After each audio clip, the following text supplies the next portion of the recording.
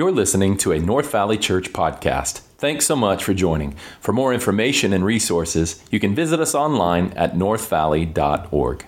How's everybody doing?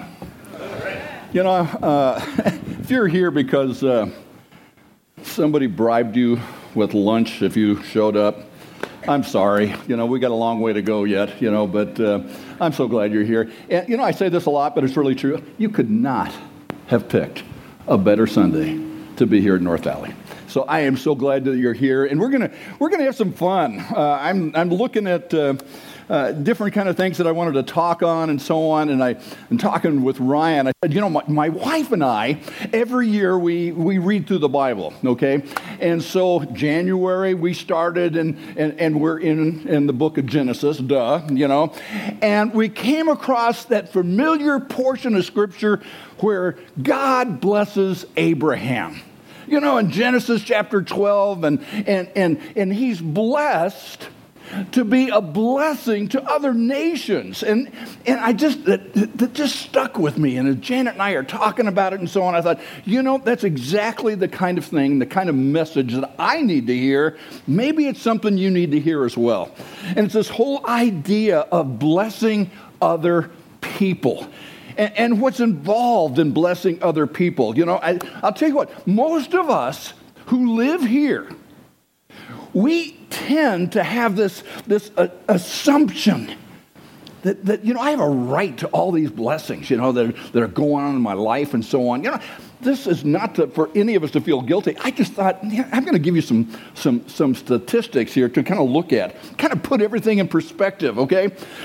If you have food in your refrigerator, and I don't because I've eaten it all, but if you have food in your refrigerator and you have clothes on your back and you have a roof overhead and you have a place to sleep, you are richer than 75% of people in the globe. Kind of interesting, huh? Think about this. If you have any money in the bank, if you have money in your wallet, if you have some spare change in a dish on your dresser, you're the top 8% of the world's wealthy. Okay, again, it's not a guilty kind of thing. It's just kind of put our lives in perspective right here, in Phoenix. If you've never experienced danger of battle, loneliness of imprisonment, agony of torture, pain of starvation, you're already ahead of 500 million people who've experienced all those things on a regular basis. Or how about this last one? If you can attend a worship service like we are right here, right now, without fear of harassment, without fear of torture or arrest, you are more blessed than 3 billion people on the planet. Because what we're doing right here is illegal for 3 billion people. Men and women, we are blessed. We are blessed so deeply. But I believe that God doesn't bless us to feel good. He blesses us so that we can help others. He blesses us so that we can bless other people. And just let it ooze out. So, what am I going to talk about? How do we bless people? There are a lot of different ways we could go, but I decided, how do I bless people with my words?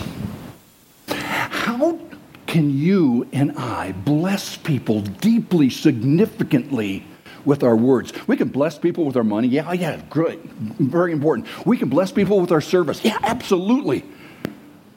But how do we bless people with our words? In Proverbs chapter 11, verse 11 says this, and I love this. Through the blessing of the upright, a city is exalted, but by the mouth of the wicked, it is destroyed. In other words, you and I have a choice. When we talk to people, we have a choice in our interaction and our communication with people.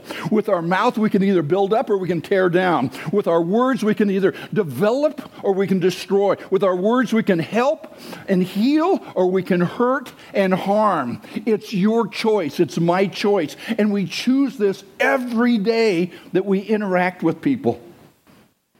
God wants all of us to use our mouths as instruments to bless other people. So, what I want to do today, and I want you to follow me and take some notes and so on, okay?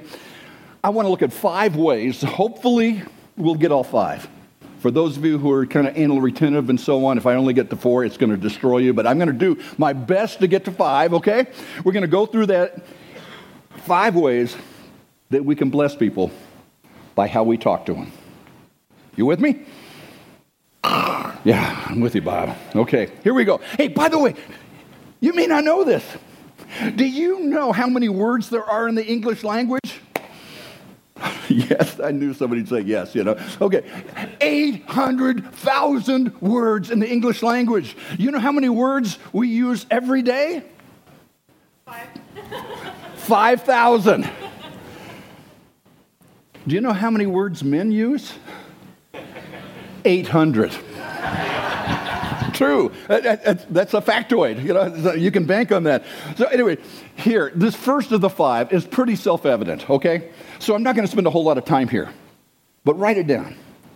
You and I bless others when we show respect in our words.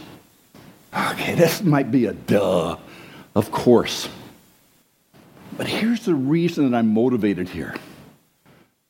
This world right now is filled with rudeness. This world is filled, our society, it's at an all-time high. Just being polite to people, respecting other people blesses them. Now again, this is self-evident. Every one of us say, hey, this is not new information for me. The problem is we can know it and not let it really filter out in our words and our actions and so on. Listen to what Paul is talking to this dude named Titus. And in Titus chapter 3, verse 2, Paul talking, okay? He says that believers are, quote, speak evil of no one, to avoid quarreling, to be gentle, and to show perfect courtesy toward all people. That's the NIV. Just being nice blesses people. Guys, the church here's right next to I-17. You're on it all the time. So am I.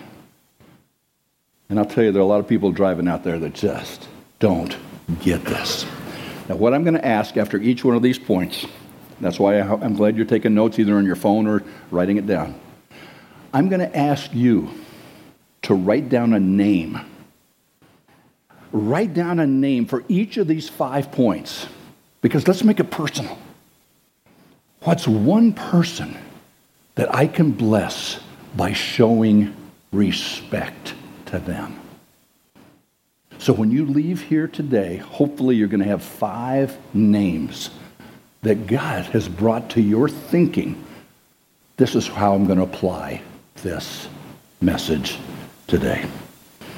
The Bible says in 1 Peter chapter 2, verse 17, show proper respect to everyone. Love the family of believers, fear God, and honor the emperor.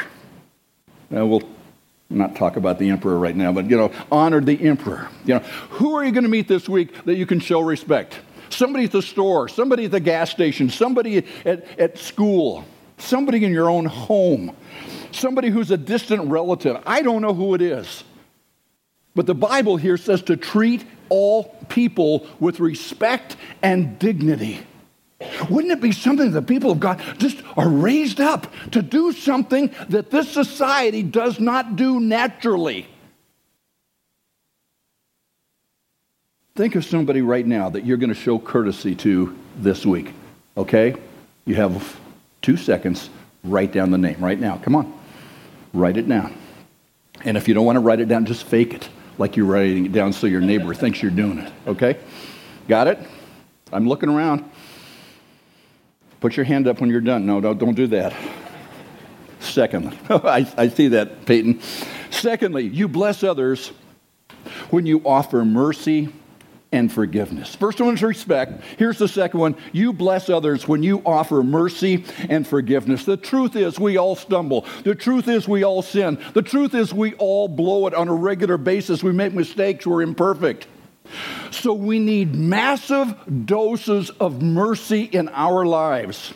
And since we're all imperfect, offering forgiveness may be the most common way for you and I to bless someone. because we're all in the same camp. We're all this way. When people around you make a mistake at work, school, home, what do? Well, 2 Corinthians chapter 2, verse 7. I love this. Paul is writing to this church in Corinth. Hey, before we even give you this verse, think about this. Here's a little factoid. Paul writes to the Corinthian church, and the first letter that he writes, there's some dude in the church who's shacking up with his mother-in-law, and all the people in the church know it, and they're not doing anything about it. It's crazy. And Paul says in the first letter, deal with it, guys. Discipline the dude. He's making a stain on the name of Christ. And that's what they do. They discipline the dude the way they should. Matthew 18. It's really cool. Read the story. It's there. But now this next letter, 2 Corinthians, by chapter 2, he says, whoa. The discipline worked. Yay, he's okay. Now let's bring him back in the fellowship and love on the dude. That's the purpose of discipline. It's not punishment. For goodness sakes. We got that all crazy. It's so that a person might understand, whoa, God has a standard. He wants me to live up to it, right? And he does. He accepts it. And now, 2 Corinthians chapter 2, verse 7, and he's talking about the dude who did this terrible sin. And this is what he says.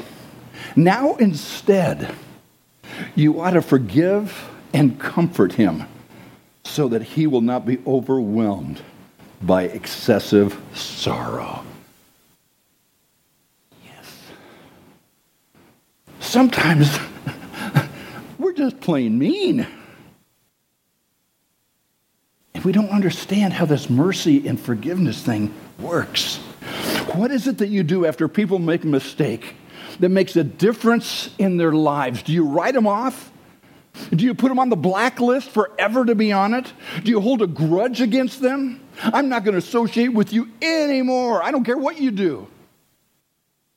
Or do you do as the Bible says here, comfort, forgive them so they don't go into despair? Did you know that mercy is an attitude of God? It's one of the attributes of God. In fact, over 100 times in the Old Testament alone, it says these three words, God is merciful. 100 times in the Old Testament. And if you're going to be Christ-like, then it seems to me that you and I need to learn to grow in this area of compassion, forgiveness, and mercy. Ephesians chapter 2, verse 4, God is rich in, finish it with me, mercy. That was kind of weak. God is rich in mercy. Oh, you're so good.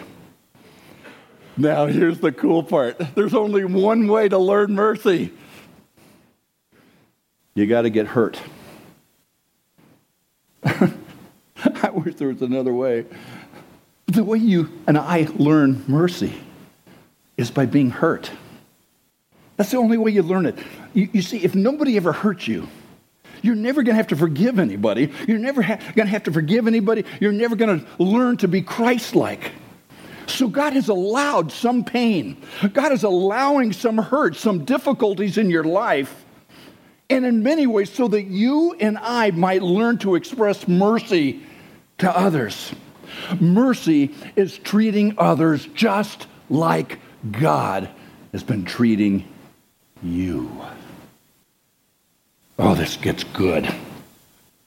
You wonder why I get so excited. It's not the coffee. It's God's word.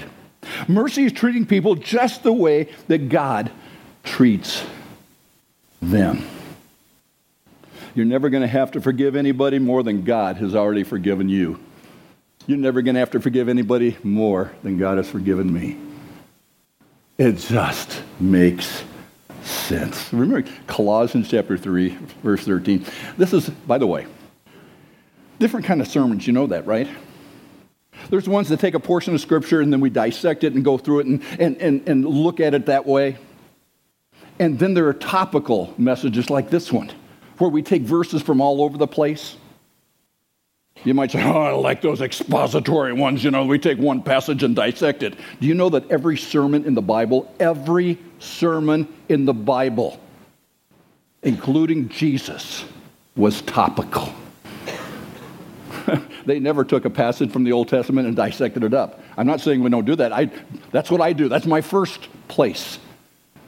But sometimes people say, oh, topical, you're pulling a verse here and pulling a verse there. I'm very careful to make sure that I pull it in the right way, in the right context. Just a little factoid. Colossians chapter 3, verse 13, Paul's talking to these churches in 3 different cities. We call it Colossians, but there are actually 3 cities. It was like the Tri-City area. And in verse 13, he says, remember, the Lord forgave you, so you must forgive others. Every time you and I get hurt, every time, from an ex-spouse, from a friend, from a family member, every time you and I have a choice. I got a choice.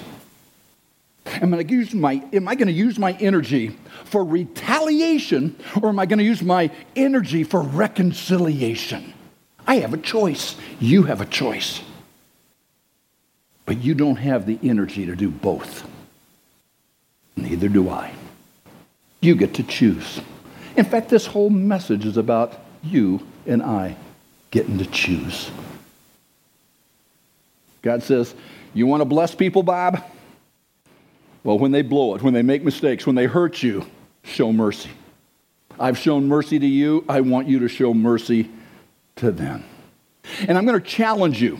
I'm going to challenge you to develop a reputation in your life. A reputation that wherever you work, that you are known as the person who shows mercy.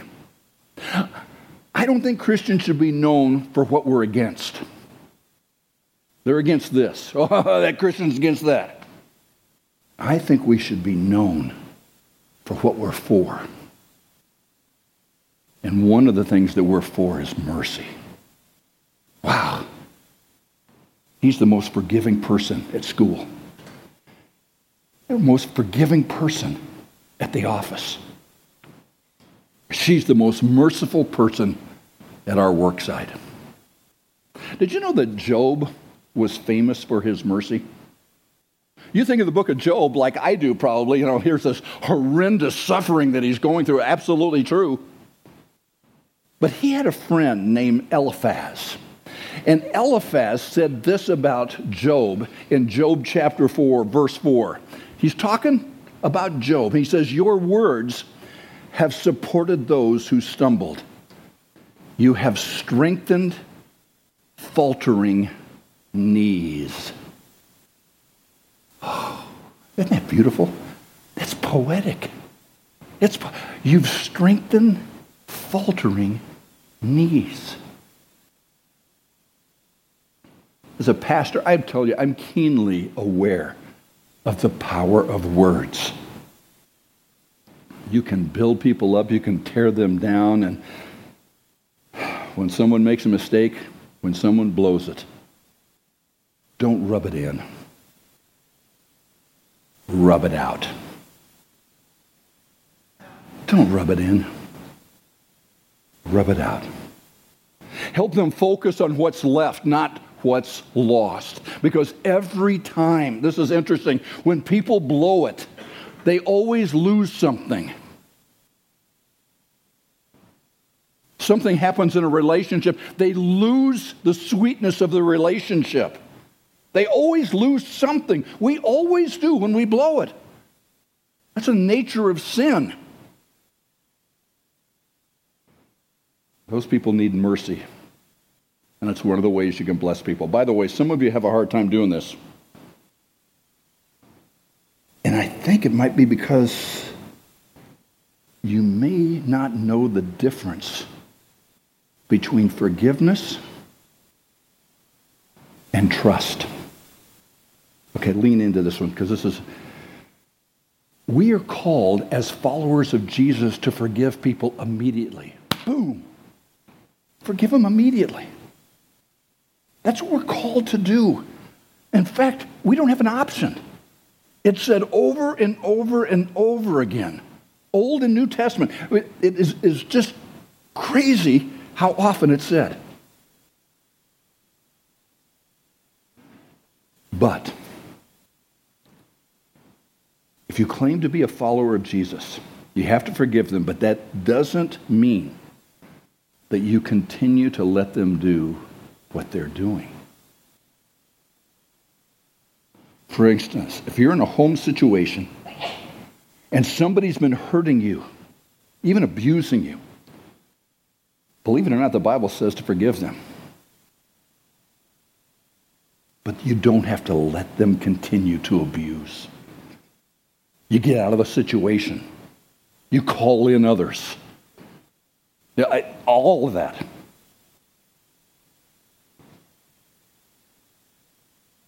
But trust is different. Trust is built over time with a track record. You earn trust. Forgiveness is a grace. Trust is earned.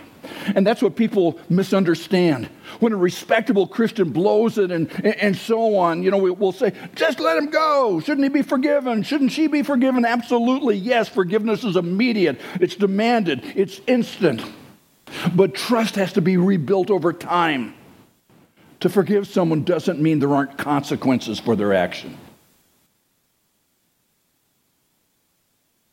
Jeff, somebody going 100 miles an hour down I-17. Andy pulls them over. And they say, oh my goodness, I'm so sorry. I didn't realize I was going 100 miles an hour. Will you forgive me? Andy, you'll say, well, absolutely. Here's your ticket. There are consequences to our actions. Therefore, that's the difference between forgiveness and mercy and trust, which is earned. You with me? Make sense? So what's the secret of mercy? Learn their background. I'm having a hard time forgiving that person. But when you learn their background, you may find out something. Whoa! Whoa! You may say, look how far they have to go. But mercy might say, look how far they've come.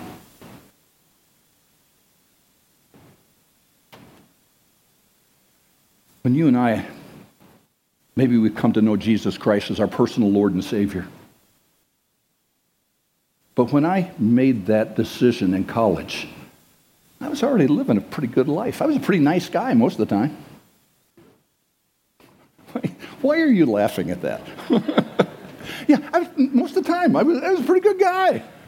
Hey, people liked me. Hey, things are good. And then I came to know Christ. Things are still good. And I'm still a pretty nice guy. And I'm growing, and I'm hopefully becoming nicer, better. I'm growing. But then there's some who come to know Christ out of addiction. Maybe some of you came to know Christ out of abuse and out of difficulty and out of poverty, out of pain, out of a drug situation and home, and it was awful, and there was beating, and there was all these terrible things, and somehow they come to that place and they cross the line and they become a follower of Jesus Christ. But they've never known joy and happiness like I did. Everything is new. I started here, and I'm hopefully growing in Christ here. But when I get to know somebody's background, I may find out they started here, and they've moved up to here. Oh my goodness, that's incredible. All of a sudden, I can show mercy here. Because I'm not saying, look how far you got to go. I can say, look at how far you've come. Whoa, boy, that's good. Doesn't that fire you up? That fires me up. Homework fires me up, but that's another thing. Let me give you a third thing. You bless others when you express compassion. When you and I are compassionate people, we bless people. Colossians chapter 3, verse 12. Therefore, as God's chosen people, holy and dearly loved, clothe yourselves with, say it, compassion, kindness, humility, gentleness, patience. The Bible gives us this picture. We are to weep with those who weep. We are to rejoice with those who rejoice. It is a good picture of what compassion means. Compassion says, I get what your heart is going through at this moment. I get you. I understand you. Wow, that's powerful. Because there are two great needs in people's lives. You have it, I have it, every human being has it. Number one need here is to be understood. This idea like, wow, he gets me. She gets me. Wow, then somebody else understands me. Compassion says, I understand what you're going through right now. I'm not crying with you. I'm weeping with you. Or I understand what you're going through right now, and I'm just rejoicing like crazy. You know, there's a little thing. It's not in my notes. I love being here at North Valley because I just feel like I can just do anything here. You know, just to say all sorts. You know what is one of these pet peeves? Somebody gets a new car. Somebody gets a brand new car. Stinking beautiful hybrid or whatever, okay? And we say, oh, man, that's so great. And we walk away from it and say, oh, I wish I had, where did he get the money for that? And all, you know what I love doing? When you get blessed a whole lot, I love coming alongside and say, that's awesome. Oh, look at my friend over here. Look what God has done in their life. Sometimes we just take the opposite. Compassion says, man, I get you, man, and that's awesome. And I'm rejoicing with you in this moment. Or you're going through some deep weeds. And you sit down and say, oh my goodness, I get it. I understand. You're hurting. I don't even know what to do. But I'm going to sit down with you. I'm going to cry with you. Compassion says, first of all, I'm understood. Secondly, you know what it does? It tells that person they're not so strange. I think it's a need in people's lives. You know, it's this idea. Everybody has these feelings. You have them, I have it. And said, you know, cannot tell you the times that I've looked across at somebody else as a pastor and said, I said these words, everybody at one time or another feels that way. And I can see oh, you mean I'm not the only one? I'm not the only one who's going through this. I'm not the only one who's experiencing this. That's what compassion does. It says you're understood and you're not strange. Galatians chapter 6, verse 2 says, carry each other's burdens. And in this way, you will fulfill the law of Christ. And very simply, you know what the law of Christ is? It's found in John chapter 13. To love one another, even as I have loved you, that you love one another. By this all men will know that you're my disciples if you have love one for another. That is the law of Christ. You know, I have to admit, I don't often say the wrong thing. I say nothing.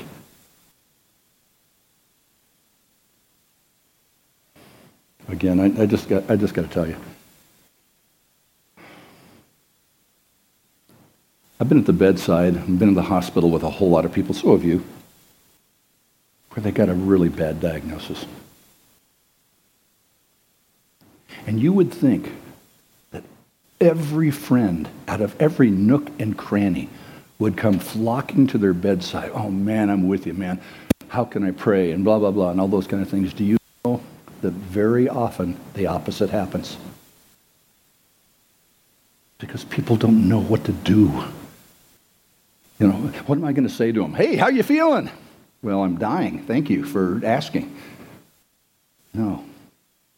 One of the hardest things for you and I to do sometimes is to get up, to go over, to sit down, to cry with, to do something instead of doing nothing. How many of you have ever been through a time of doubt as a believer? Raise your hand. Those that raised your hand, thank you. Those that didn't, liar, liar, pants on fire. Because just about everybody I know has had those seasons in your life. So what do you do when somebody is really struggling with their own faith? Compassion moves us to do what's found in Job chapter 6, verse 14. Anyone who withholds kindness from a friend forsakes the fear of the Almighty. If you have a friend that is basically saying, I'm forsaking God, I'm giving up on God because of what is happening in my life, what do they need? They need a friend. They don't need you to turn your back on them. They need a friend. They need to hear the words of compassion from you. There are circumstances that we go through where we're just not sure if we believe in God because of what you're going through. Let's just say it, the elephant in the room. It's true. You're beaten down by life. You hear that your child is going to be born with birth defects. You wonder, God, where are you? Your husband, your wife has just walked out on you. You feel like God has walked out on you. You feel like, how could he let this happen? You get a report from the doctor this week and they say cancer. You wonder where God is in all of that. In that moment, you need a word of compassion. You need a friend. You need somebody like that to come on alongside. You remember the story in the Old Testament of the Tower of Babel? I call it Babel. It's the Tower of Babel. I think it was pronounced Babel. That's just me. Big building project. We're going to reach God, right? You know, they were really prideful, right? Okay, we're going to reach God. Kind of a dumb thing, but we're going to reach God and build this big building and all those kind of things. You know, when God wanted to kind of take that whole project away, he didn't use weapons. He didn't use hammers. He didn't use anything but words. And destroyed the project. You can use them to build. You can use them to tear down. They can hurt a child's heart. They can shatter a husband's dreams. They can crush a wife's self-image. Wow. Who is it this week, write the name down, that you're going to show compassion to? Hey, I understand. Or at least I'm trying to understand. And you're not the only one. Here's a fourth one. You bless others when you speak honestly. In other words, that means you talk about a problem rather than not talk about it. And if you're serious about blessing other people, you have to care enough to tell the truth, even when it's painful, even when it's inconvenient. Even when you'd rather ignore the problem and sweep it under the rug, you do it because you value the person in that relationship.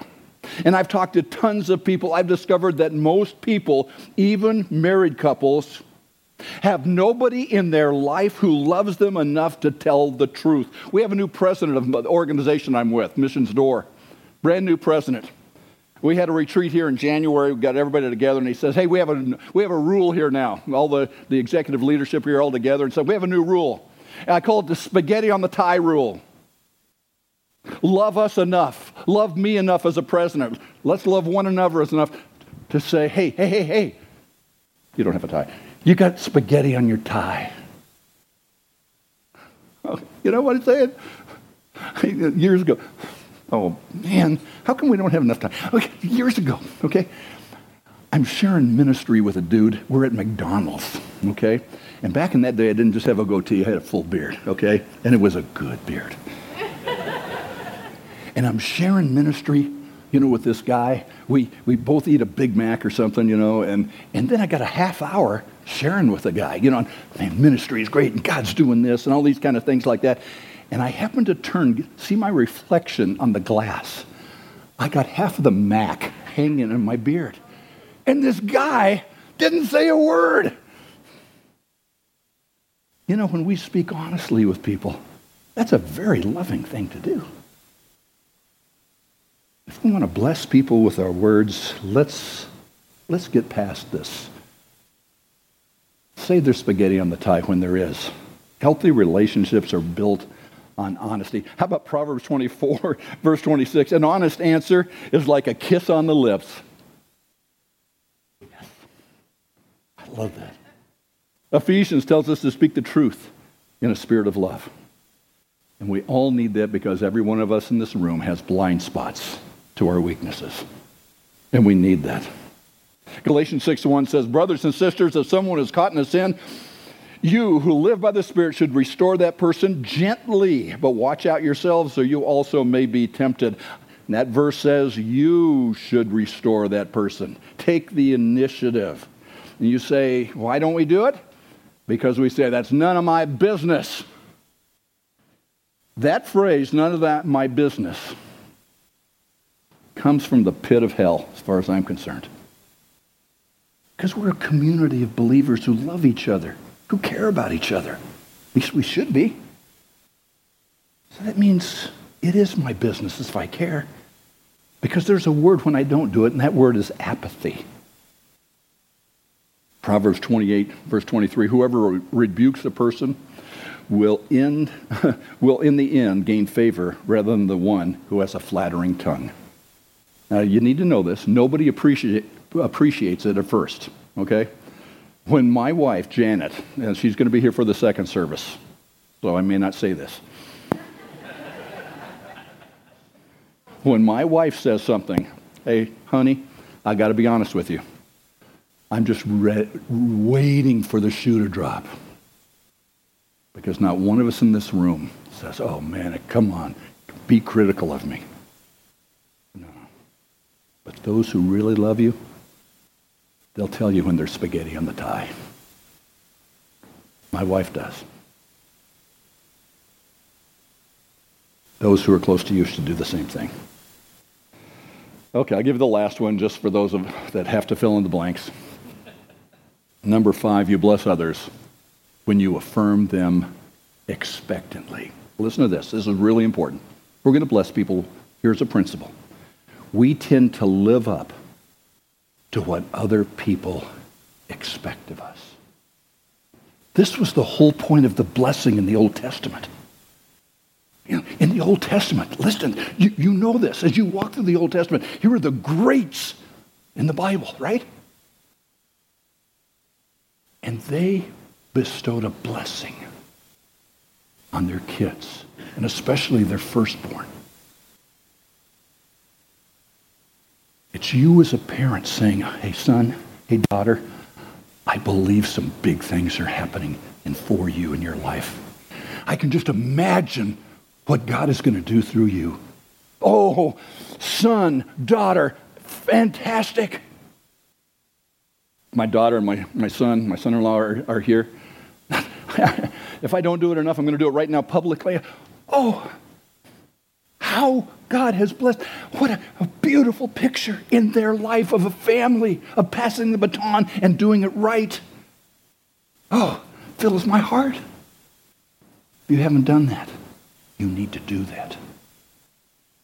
You need to do it with people that are really struggling. Hey, wait. Don't give up hope. I believe God has something big for you, great for you. Now, this is not some kind of name it, claim it stuff.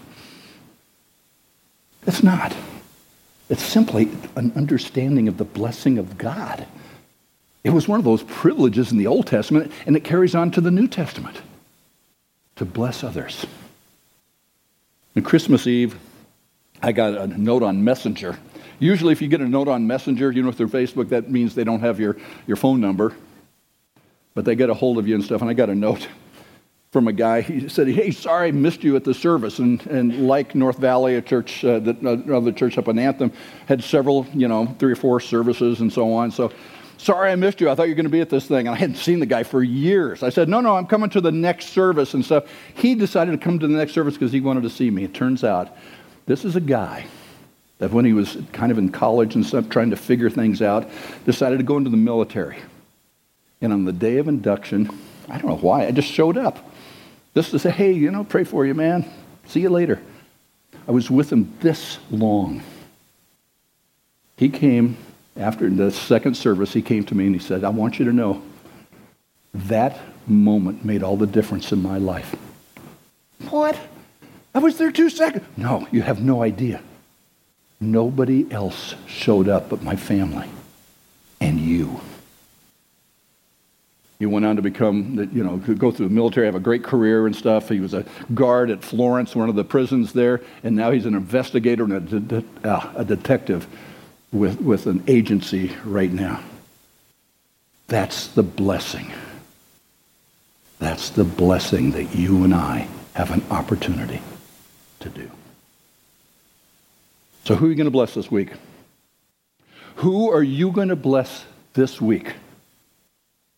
I hope you have 5 names of people that you're going to follow up on, and you're going to bless them in one of those 5 ways. Now, thanks so much for listening. If you'd like to support North Valley Church by partnering with us through giving, you can do so by visiting us online at northvalley.org. Thanks and have a great day.